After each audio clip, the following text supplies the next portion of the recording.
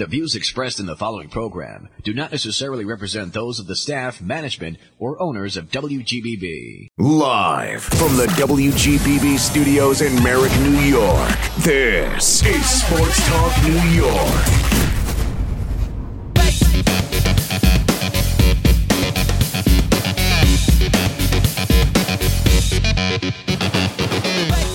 Hello again, everybody. Welcome to the debut of Sports Talk New York on WGBB here in Merrick, Long Island, New York. Bill Donahue here.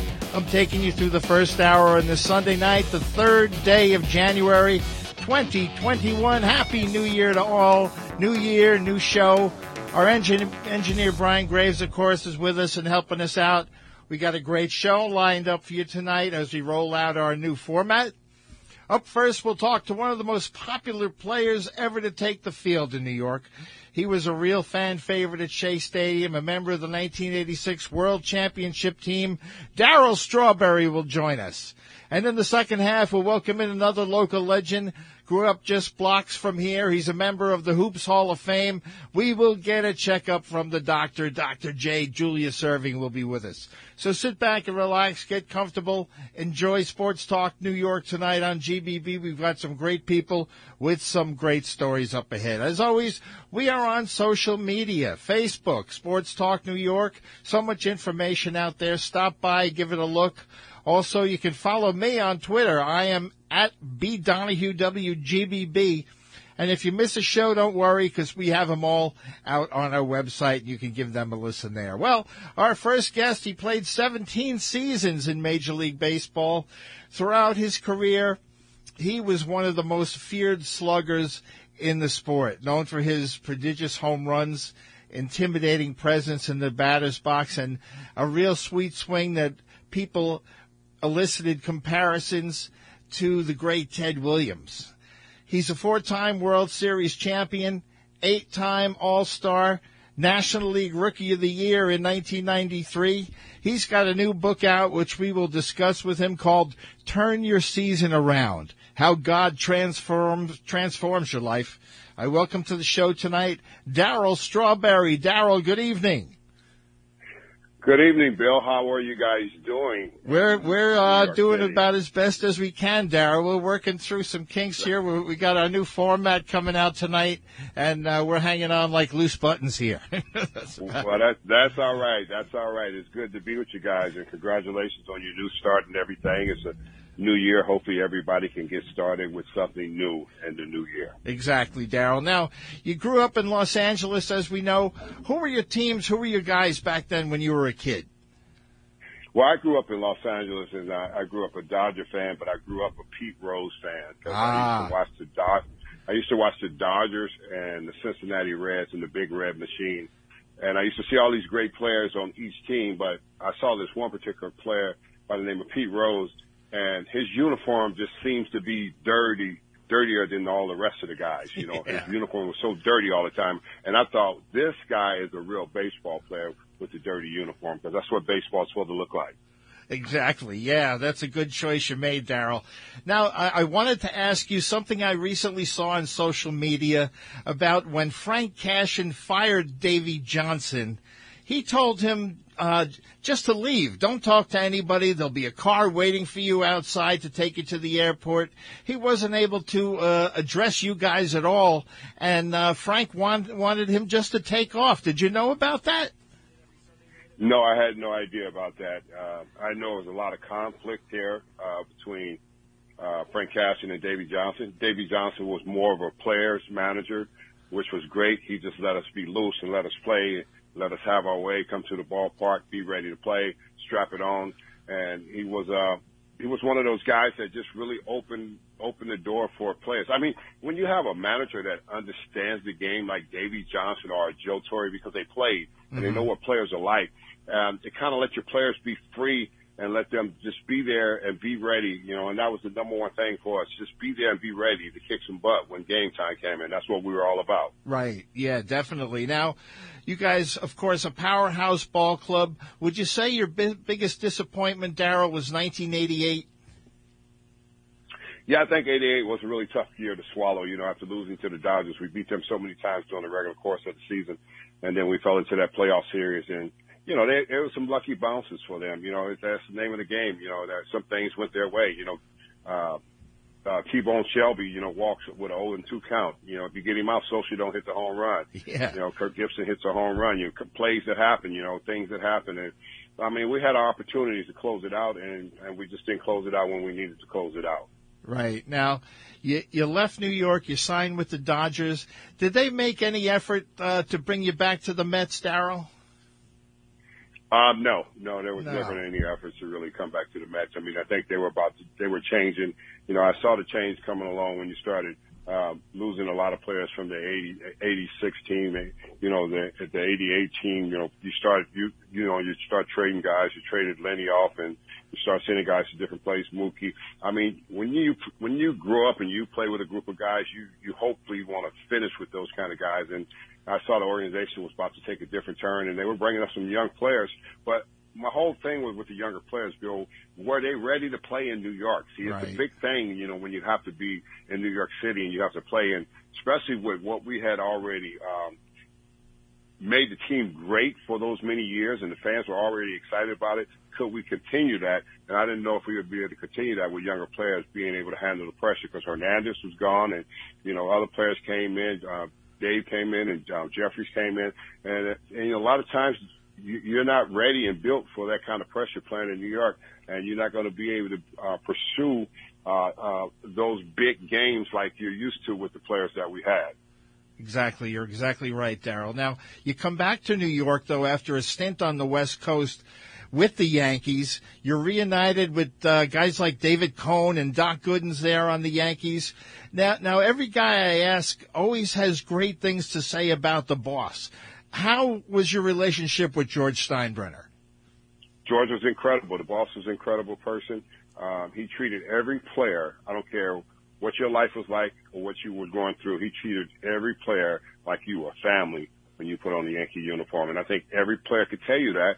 And that's why I said so many guys cling to that, you know, Yankee tradition, because they were a family organization. They never pushed players out, you know, and say, you're this and you're that, and because you had some troubles, you know. And I think that's what was great about George, and that's what's great about New York. You know, fans like players who have struggled and have troubles to bounce back. But, you know, that organization was an organization full of that when George brought players over there, and his caring for players, I just thought it was remarkable, and I had a great relationship with him. Yeah, there is no ex-Yankee I talked to, Darryl, that has anything bad to say about George Steinbrenner, and I think that's a remarkable legacy that he holds. Now, I often mention to my guests, Darryl, you know you've made it when you've had a bobblehead made of yourself or when you've been on The Simpsons. Now, you have both. Now, people may not remember. They could look it up. Homer at the Bat, that tremendous episode when you guys are playing softball for Mr. Burns. And tell us a little bit about the experience you had working with those guys on The Simpsons. It was a great experience working with them. It was a lot of fun, you know, to be able to work with a project like that. And, you know, so many other players, you know, were involved in it too. And at the top of the mountain, you would call it, when you hit The Simpsons, because that's really what they call it when you hit a show like that, because that show lasts forever. I have more fans come to me with pictures from that, and when I'm out and doing a show or something like that and want me to sign that. And some people say, I'm not a baseball fan, but you were on The Simpsons. I love you because you were on The Simpsons. So that's pretty cool. It is, yeah. Ozzie Smith had the same thing to say. Well, what an incredible time you guys had on that. Now, let's talk about your new book, Turn Your Season Around, how God can really change your experience in life. There's a passage in your book, Darryl, when you talk about your hitting coach getting you to focus on really slowing down and getting back to basics when you're slumping. And right now, it seems like the whole world is in a slump. How are you getting through the pandemic as a preacher? Well, I'm getting through it well, and thanks for, you know, inviting me on the show and really being able to just have a conversation about, you know, the past of baseball and the change of life, you know, because, you know, nothing lasts forever, and I think a lot of times people think that lasts forever. Baseball, no, it doesn't. Career doesn't last forever. It only lasts for a certain period. Then you got to move on and cross over into life. And, you know, I crossed over into real life, you know, after baseball and so many different trials and tribulations. And I just had a transformation to change my life to be a different person. And, because my mother always wanted me to be this person that I am today, I just wasn't this person when she was alive. And I wish she would have had the opportunity to see me have a change of life and deal with life in such a different way. And, I'm just grateful for this book because, I don't write a book to brag about me. I write a book to brag about what God did in my life, how He changed my life after looking at players like Mookie Wilson and Gary Carter when they were at the height of their career on the team, and they lived a different life, and everybody thought they were strange because they didn't go out drinking and chasing girls or this and that. They would go to dinner and stuff with us. And I always thought that I wanted what they had. I wish I could have had what Gary Carter had and Mookie had at the time of my career and stuff like that, and I didn't. But later on in life, I would come to this place and I would have my life changed, and here it is. I'm writing another book that's coming out January the 12th about turn your season around. Like I said, it's nothing great about me. I'm just a person that has surrendered my life. I was very persistent to go after God and surrender my life and come into a new place and become a minister of the gospel and just loving people and caring for people, Bill. That's really what it's all about at the end of the day, because people love me and cared for me. So I'm just giving back what was given to me. Exactly. We're speaking with Darryl Strawberry tonight on Sports Talk New York. When did you start this project, Darryl, and what do you hope people can garner from this particular work? Well, I started this project. This book was started right before, even before the pandemic came out, and I had the title already written. I was in the middle of writing this book when the pandemic came out, so little did I know we all would have to be in a season that we would have to turn it around. And it's just like a baseball season, Bill. A lot of people, talked about the first half of the season. The media talked about the first half of the season. Oh, well, he's having a poor first half. But what they forgot is I have another second half of the season, another 82 ball games left. That's a lot of ball games for a second half of the season. And it's just the same way in life. We've had a season that everybody's been through over the last 8 months or whatever it may be.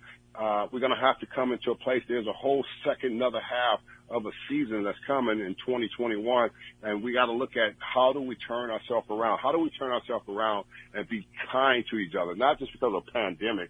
You think of the racial issues and all the things that we've been through as a nation. How do we come back to a place of loving each other and caring for each other? And you got to remember, God loved us first, so He gave us love. So it should teach us that we should love and look at each other and not look at the color of each other's skin and say this guy's that and that guy's that because he's been through something. Bill, we all have been through something. So hopefully this book will teach us all how to wake up and realize what's really important in our society and our life today. Right. That's what people should take away from the book. Now, doing my research for our chat tonight, Darryl, I typed your name into Google, and they give you like 5 questions that come up about the person. One of them is Darryl Strawberry in the Hall of Fame? And the second one, I was kind of taken back by, it says, is Darryl Strawberry dead? Now, there were some times in your life where it seemed like both might be a possibility, but you are doing better than ever. Well, the second one is, the old me is dead. They got that right. Okay, right. They just didn't realize he's dead. He no longer lives.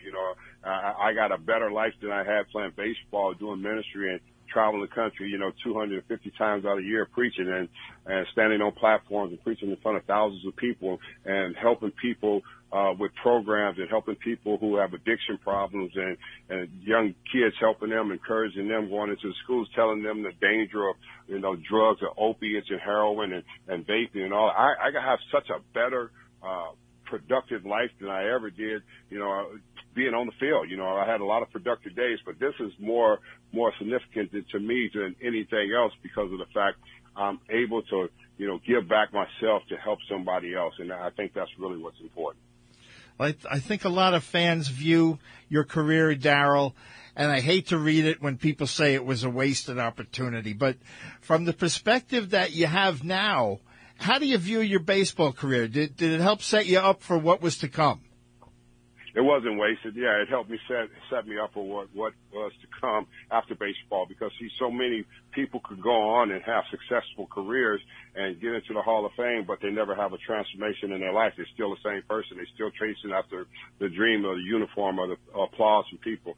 And my life has been separated and so totally different of what kind of people follow me today. I don't really have a lot of people who talk to me about the baseball life. They talk to me about my faith. They talk to me about, how did you get there? How did you change your life? How do you walk so different? Why do you live so different? Why are you so happy? Why do you have such a beautiful family, wife and kids, and you're doing the things you're doing? So for those that think it's a waste, go look up my ministry and just see what I do, and read from there from yourself the joy that has come from, me giving my life to Christ and doing so many other things and being what Gary Carter always thought I would be, because he had told me your life, God's going to use your life for incredible for himself.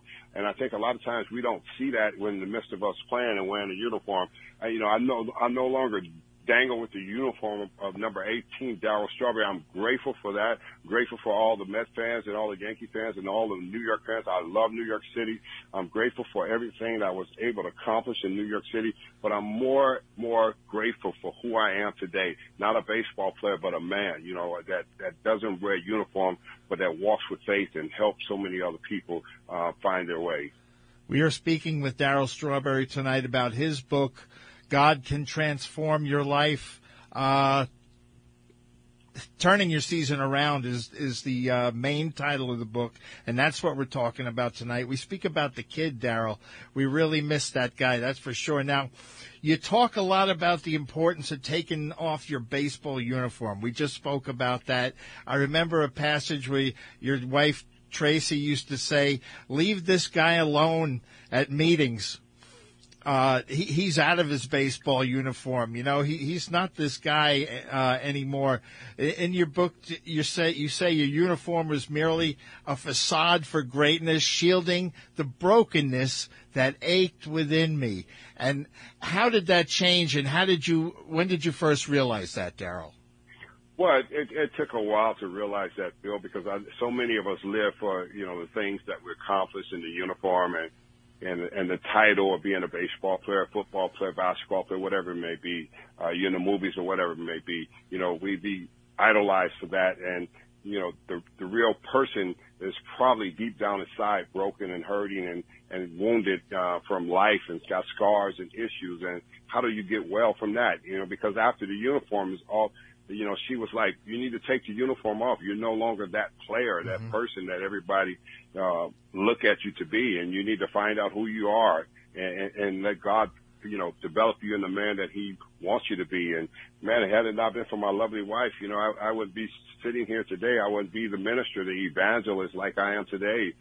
God called me on an assignment like I get to go preach like Billy Graham did. Billy Graham is one of my favorite, ministers of the gospel because of, of what he did to win souls. And, here it is. Once I took the uniform off, I become this whole different person. And, I don't want people to think I'm sitting here, Bill, and saying that I'm better than anybody else. I just made a commitment. I made a different commitment in my life that, I was going to no longer be Darryl Strawberry, the baseball player, but I was going to be the man that God wanted me to be to help so many other people. And, I have a joy of waking up and just helping people. I mean, it's just such a great joy because so many people help me.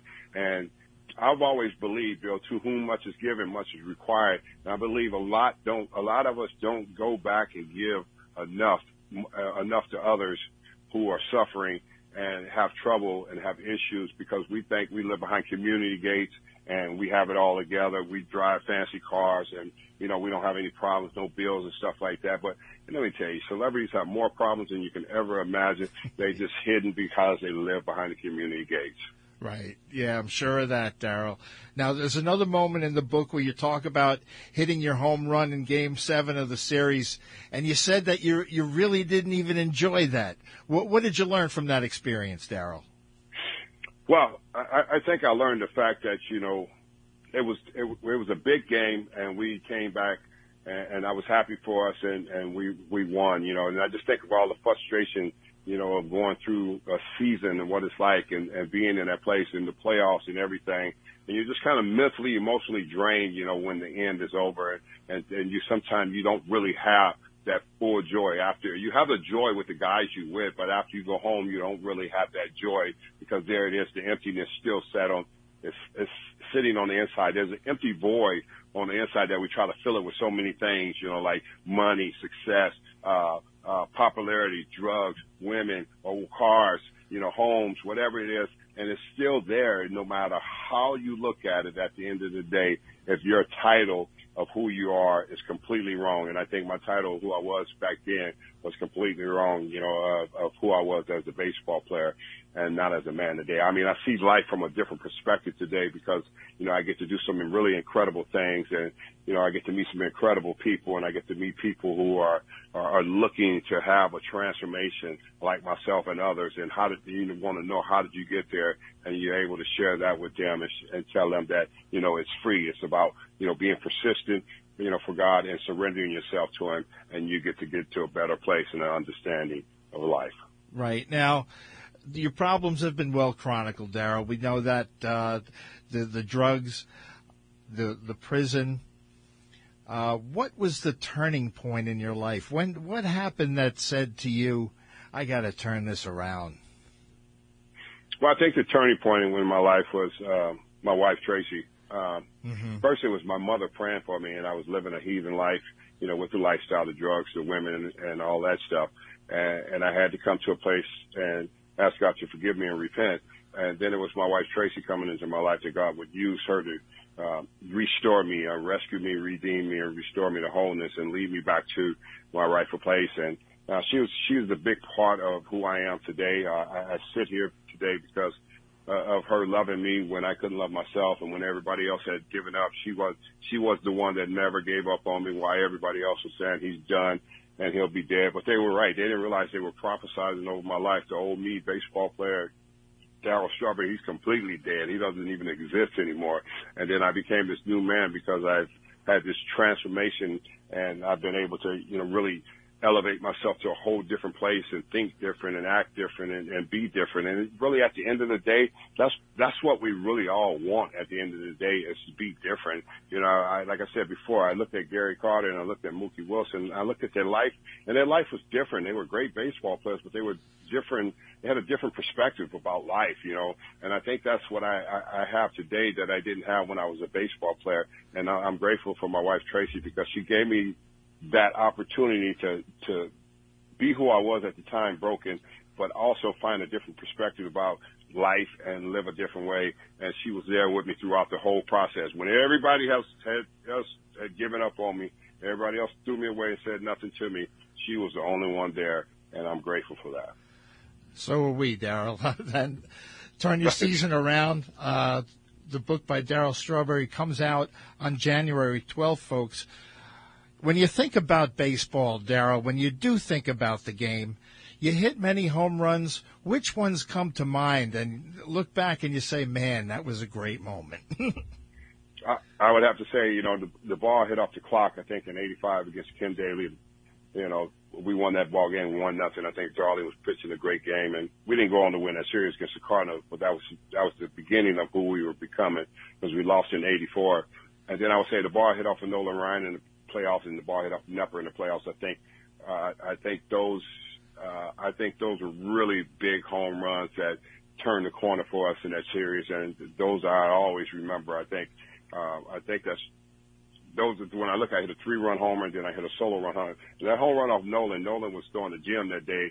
If I don't hit that home run, we don't win that ball game. Houston go on to beat us and win that series, and it's over. And so I think about those moments. Those are great moments that I will always remember and I would always cherish. Pretty good one off Nolan Ryan, Darryl. Yeah, that's for sure. Your best teammate, who was the guy that was there for you all the time? Well, I would have to say Carter was probably the best teammate. I was young and I just didn't understand who he was and didn't really understand how great he was and the great man that he was and how he lived his life. And I mean, he didn't shove it down anyone's throat. And, a lot of guys, said a lot of things about him because he liked to smile and he was happy. And, every time he saw the camera, he smiled. But Gary Carter was free. We realized that after him passing away, everybody realized what a good man. You could see the sobbing from all the players and thinking, what a good man that lived his life clean. And I think that he had the greatest impact on my life today. I think that's the reason why I'm so different today because because of Carter. Because Carter told me one day you're going to live a different life. You're going to live it with faith.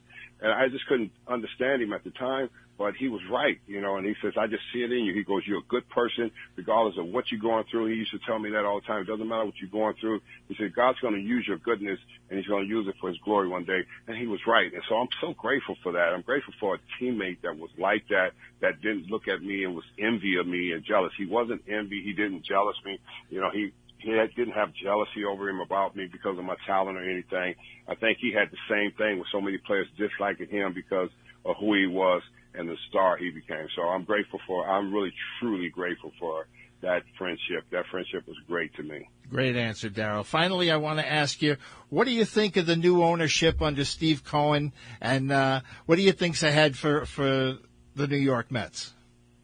Well, hopefully greatness is ahead for them. Their fans deserve it. Met fans have suffered for so long. Oh, man. With the organization and over the years and stuff like that, with the ownership, saying we're going to do better and we really don't do better. You bring teams, that's been mediocre, that doesn't really have the drive every year. I think new ownership is looking to have a drive every year, to build a team that has a drive every year, like the early 80 Mets. You can say what you want about them, but I tell you what, the fans came out to the ballpark to see us play because they knew we had to drive to win. And I think that's what the new ownership wants back. He want to have some kind of swag about themselves where, when players come into Shea Stadium, like for us, but it's Citi Field for them. But when players came into Shea Stadium, they knew they'd be lucky to win one game in a 3-game set, 4-game set. They'd be happy to get out with one game. So that's the way you want people to feel when they come into your home ballpark. You'd be lucky to get out of here with a win. And I think that's what the new ownership is looking to have his team, build teams like that have that, character about themselves and personality and swag at the same time. As you say, Darryl, we deserve it, man. That's for sure. Well, Darryl Strawberry, it's been a real pleasure. Thanks for taking time out of your Sunday night to spend some of it with us up here in New York. Again, folks, the book is titled Turn Your Season Around, How God Transformed Your Life. That's coming out on January 12th. Check Amazon, check Barnes & Noble. You could pick it up on the 12th. Darryl, thanks once again. All right, Bill. Thanks for having me. Appreciate it. All the best to you guys in New York. Stay well. Darryl Strawberry, all ladies right. and gentlemen. Well, up next on Sports Talk New York, we'll get a house call from the doctor. Julius Irving visits. Stay tuned, folks.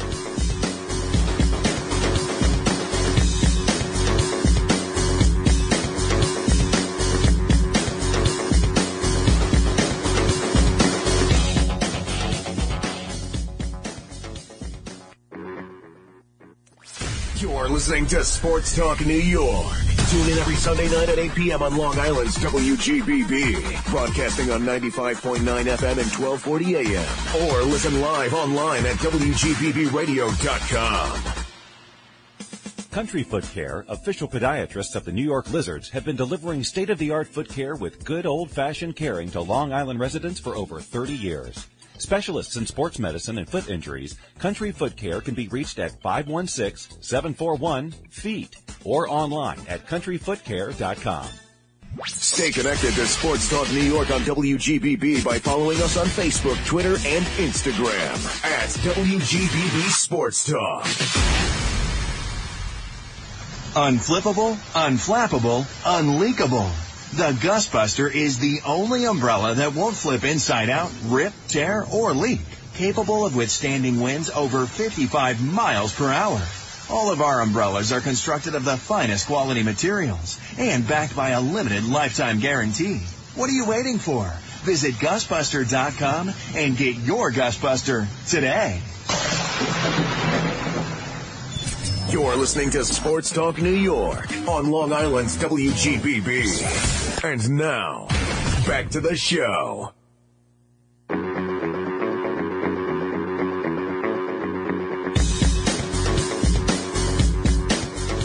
gotta let the music play out. All right, we're back with Sports Talk New York on GBB here in beautiful downtown Merrick, Long Island. This, of course, the debut of our new format here, new logo, new site, new presence on social media. Same technical problems, right, Brian?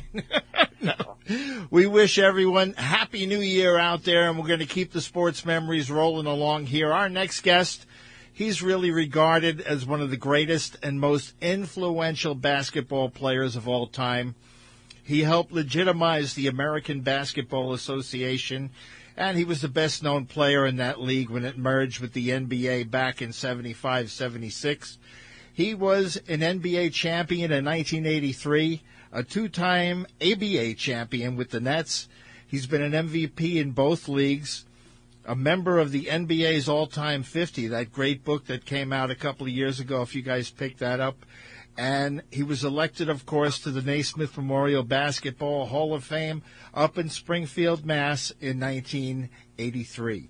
It's an honor and a pleasure for me to welcome to the show tonight Julius Erving. Julius, good evening.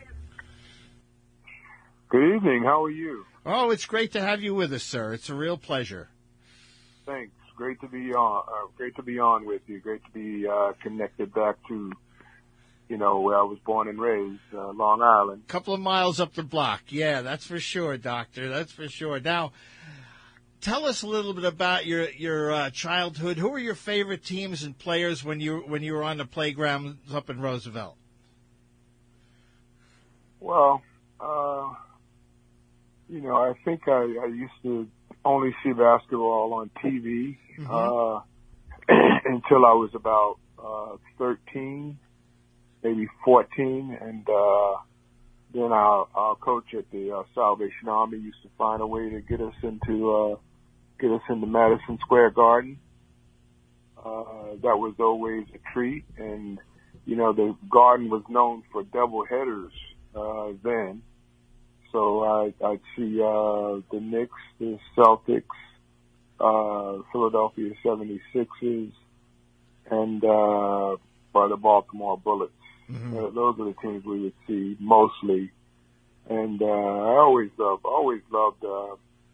watching the game on TV. It would come on once a week. Right. So, Elgin Baylor became my favorite player. He was a guy whose style, he played the forward position. It was just called the forward position, and he would score, rebound. He'd run the fast break, and he just had such good movements and body control that I was just fascinated with seeing that and wanted to be that type of player.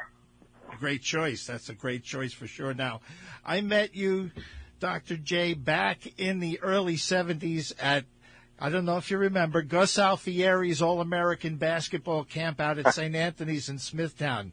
You remember those days? Oh, yeah. Yeah, there were. You were there, Hubie Brown, Rolly Massimino, Coach Carnesecca, John Roach, and, excuse me, there was a kid from UMass. One of your boys from UMass was there by the name of Richie Pitino. We used to call him Richie back then. He didn't become Rick till he got to the pros, but he was one of the coaches back then. Yeah. Yeah, you have just named the usual suspect. Yeah. Now, we, of course, we enjoyed listening to Go ahead, Doc. Yeah, if you throw Kevin Lockery and Rod Thorne into that group, yeah. Cunningham, then you really have the usual suspects. I mean, and just in having personal friendships with those guys over the years, it meant so much. I learned so much from so many of them, and we learned so much about each other because we go out and compete on the golf course down at Pinehurst, North Carolina, hosted by Dean Smith. And, it's just, when you throw those names out, man, it's very, very meaningful. Yeah. And, Rick Pitino. And that camp, for one thing, Shamrock basketball camp, it was a real treat. He'd always have guest pros come in. Right. He had Wayne Embry come there. It was probably the first time I met him, and Johnny Green, who lived on Long Island, who actually lived in Roosevelt. I used to walk past his house on my way to high school. Now, That was a great time for high school hoops on the island, Doc. I don't know if you remember, there were guys in Babylon, North Babylon. You had Jeff Rulin out in Sachem, the Vickers boys in Babylon. Just a great time for hoops on Long Island. Yeah, you had a guy named Bobby Vaca. Yeah. You remember him? He was, I think he might have been the leading scorer on the island in Suffolk. And Al Williams over in Hempstead. Rick Vogley from Sewanaka, who went to UMass with me. And for us, we were actually on a Zoom call with a lot of our teammates from the 70s. Al Skinner, who went to Malvern and was also a UMass grad, and also played with me with the Nets as well as the 76ers. Now, you elevated the dunk, Doc, into really, it was pure artistry on the court. The evolution of the dunk from the early days to your time, how did you take it to that level? Well, I think for me, I went in Hempstead. I went to Prospect Elementary School, and that was a K through 8 school, and they always had these two baskets that were back to back, and one was at 8 feet, and the other one was at 9 feet. So when we would have a recess, we'd either get a chance to play basketball, or we'd go out there and play football, and we'd just do recreation in the schoolyard in the back. And I found it very, very interesting and to play on that 8-foot basket, when I was like K through 4 or 5. And since I had a big hand, we would play horse, or we would play pig. So you try to eliminate the next guy. Right. And, I had a big hand, and I could hold the ball with one hand. And we didn't always play with a basketball. Sometimes it was just a soccer ball, or it was just a dodgeball or something. So, everybody was able to grip it and rip it. And the basketball thing, I was just one of maybe 2 players, who could hold it and do things in the air with basketball. And I really started on an 8-foot basket, and then, it was a real big proud day when I got to do it on a 9-foot basket, and then ultimately on a 10-foot basket, when I was probably like 13 years old. Wow. So a lot of the development in my game just came by it evolving, from coming up, on the playground with lower rims, and then finally getting to the big rim, and then eventually getting to the big time. And it's so funny that you would say that, because while I was in college, that's when they took the dunk out of the game. Yeah, that's right. Yeah. Yeah, that was one of my weapons. And then they took it out of the game. So I had a lot of pent-up anger once I got to the pros, because, my 2 years of varsity ball in college, I couldn't dunk the ball. Oh, yeah, that was terrible. I remember that. Now, you signed a contract briefly with the Atlanta Hawks, Doc, and you had the chance to play with Pistol Pete. Now, I know you and he had some matchups there in practice or on the side. Tell us a little bit about your time with Pistol Pete Maravich. I'll tell you, Pistol Pete was great. He was a gym rat, and he had the whole package. I mean, he could shoot the ball from distance. There wasn't a 3-point shot around when he was playing, and still averaged over 40 points a game in college. And it probably would have been 50 if that 3-point shot had been out there. And plus his dad was coaching, and he was a great athlete. He was thin and wiry, and he was tall. 6'5", 6'6". And so, when we went to camp with the Hawks, we hit it off right away. and, we played a lot of one-on-one basketball. And there's a tape out there, somewhere where he and I are in the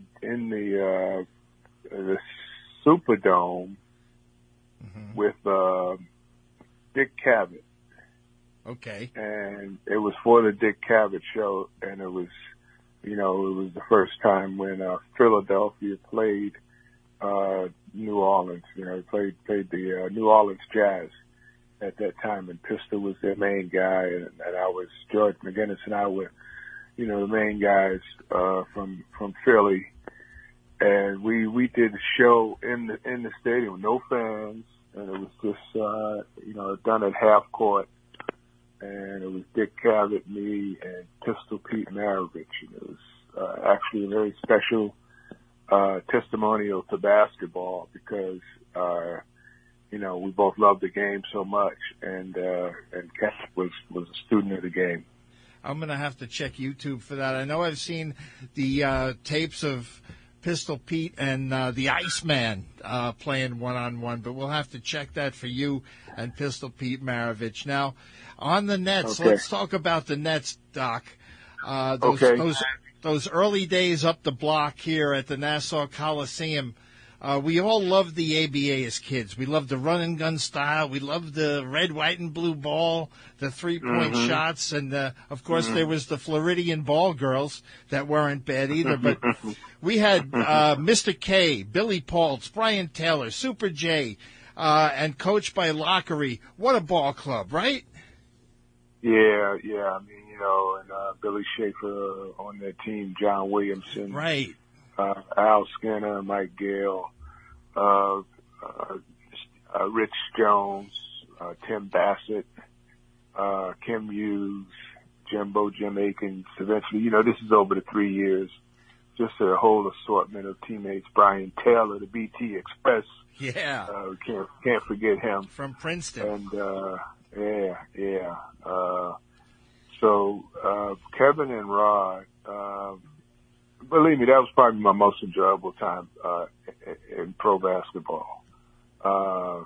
In the winter I played for the Nets, and in the summer, I played for the West Siders in the Rucker League, and a lot of my teammates would play with me.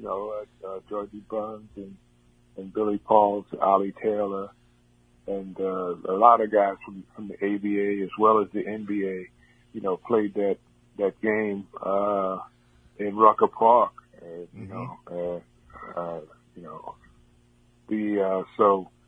But the Nets, and just in terms of our start and our beginning, it was a controversial trade that got me to the Nets from Virginia Squires. I had that experience with Maravich in Atlanta, and I signed a contract with Atlanta. I was really trying to go to Atlanta, and ended up back in Virginia for a second year.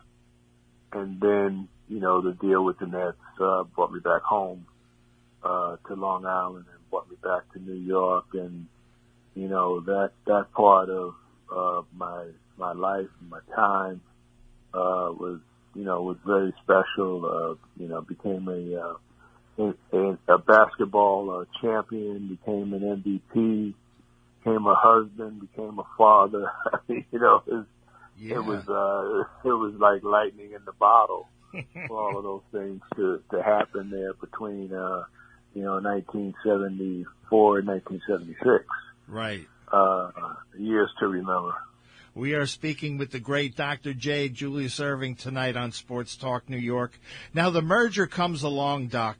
The Nets are poised to play in the NBA, but then people may not know the Knicks slapped them with a fee to play in the NBA. Hey, you're infringing on our territory. You have to pay us. I think it was $4.8 million or something like that. Roy Bowe can't pay it. So the Nets offer you to the Knicks, and they turn it down. Yeah, that was like total BS. The editorial rights issue, because You know, I mean, they had 4 teams in California, 3 teams in Texas, Mm-hmm. so forth. So, I mean, there's states that had multiple teams.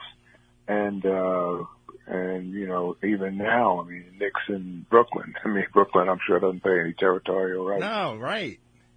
Money to the Knicks and vice versa. So I think what happened, was with that deal, was brokered by my agent, Erwin Weiner, during that time. It was the Nets who felt as though it would be very detrimental to the Nets franchise to make the deal with the Knicks. Mm-hmm. And therefore the discussion was, you can go anywhere else except to the Knicks. Yeah. So just geographically, you know, I had established my family in Long Island, and you know, I just kind of looked for the closest place, and Philly became the closest place just by default. Mm-hmm. So it was either south to Philly or go north to Boston, and Philly was commutable. You know, from Long Island, it's only from Manhattan, it's an hour 15-minute train ride. And from Long Island, it's a couple hours right by car or whatever. So I was, without even knowing the franchise and, doing so much of the homework that gets done these days, I ended up basically going to Philadelphia for geographical reasons. Now, when you went to Philly, Doc, you became really a more team-oriented player than you were in New York. You had George McGinnis, Lloyd Freed, Doug Collins, but you became more of a team ball player down with the Sixers.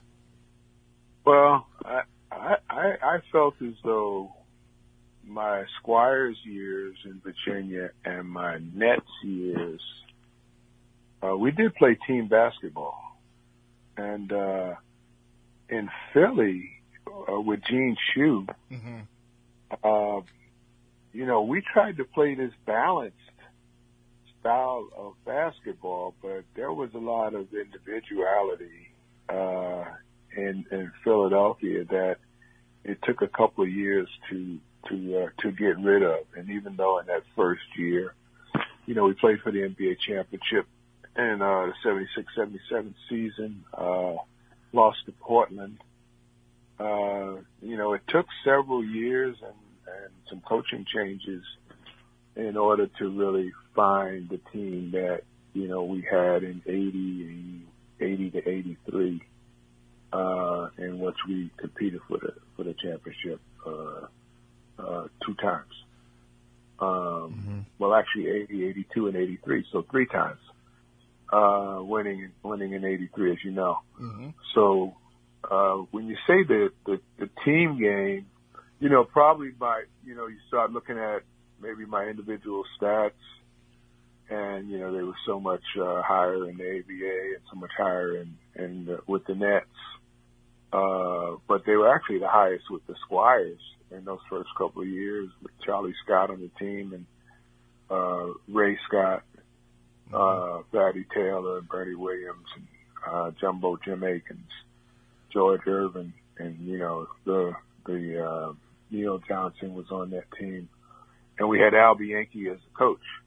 And, and Al Bianchi was really a great coach and a Hall of Famer, as Kevin Lockery and Billy Cunningham. So I was, able to be influenced by some great coaches who were former players, and each had their own style.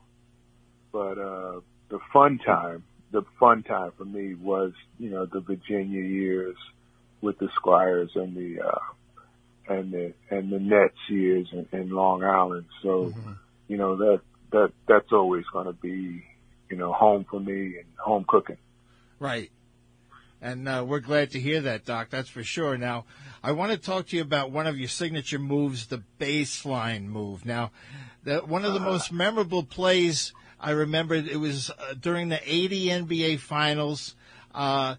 It was impossible finger roll behind the backboard. You drove past, I think it was Mark Landsberger on the right baseline, and then Kareem. Yeah. Kareem comes into the picture, right?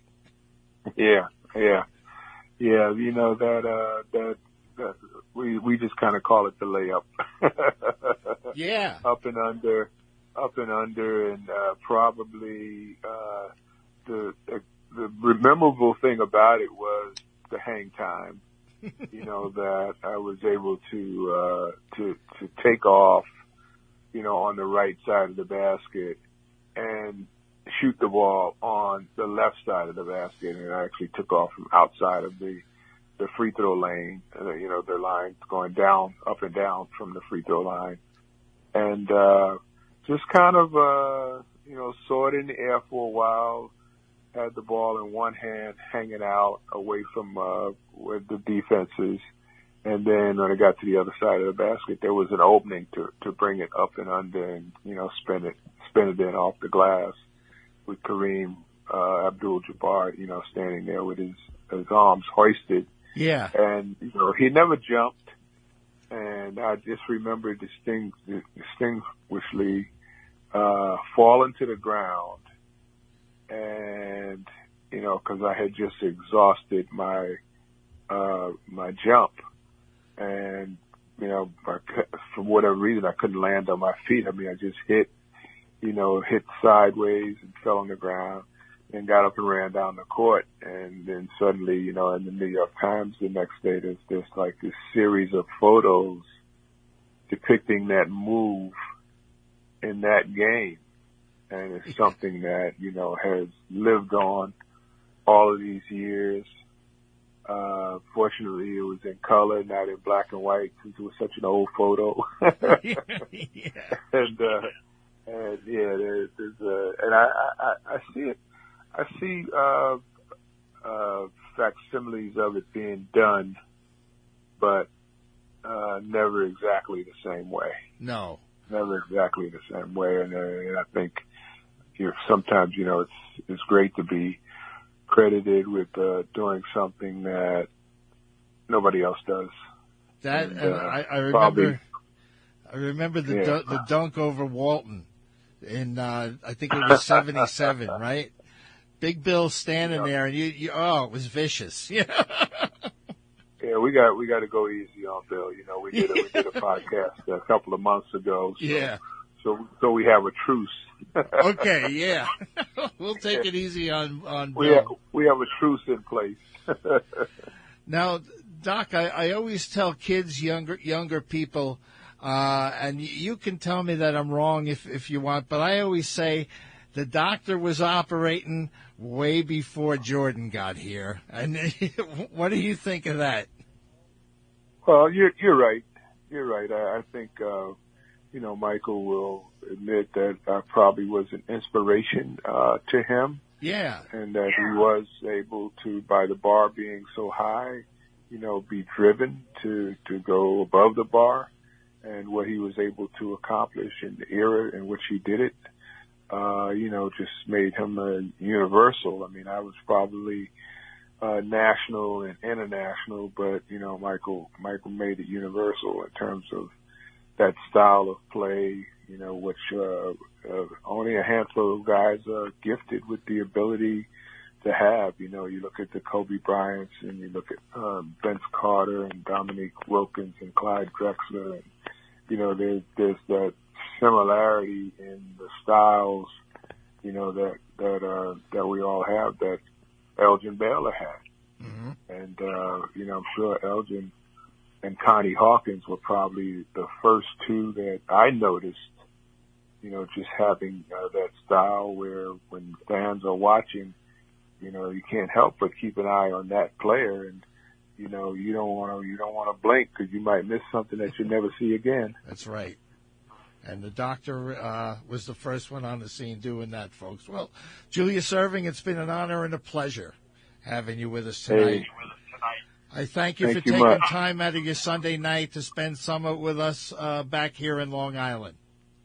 Absolutely. That's always going to be home for me. And I live in Atlanta, Georgia now.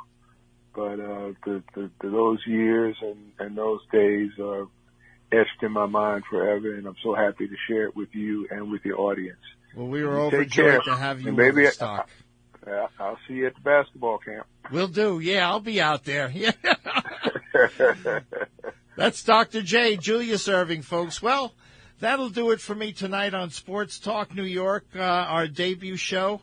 I would like to thank my guests once again, the great Darryl Strawberry and the immortal Hall of Famer, Dr. J. Julius Erving. My engineer, Brian Graves, for working through some problems that we had. And, of course, you guys for taking part, for joining me. Rob Kramer, he's coming up next. Please stay put. He has got Mark Bavaro, New York Giant world champion tight end and Ranger. Dave Maloney on the docket. I'll see you next on January 17th of this 2021 new year, and I hope to have the great Curtis Martin with me that night. Till then, be safe, be well. Bill Donahue wishing you a good evening, folks.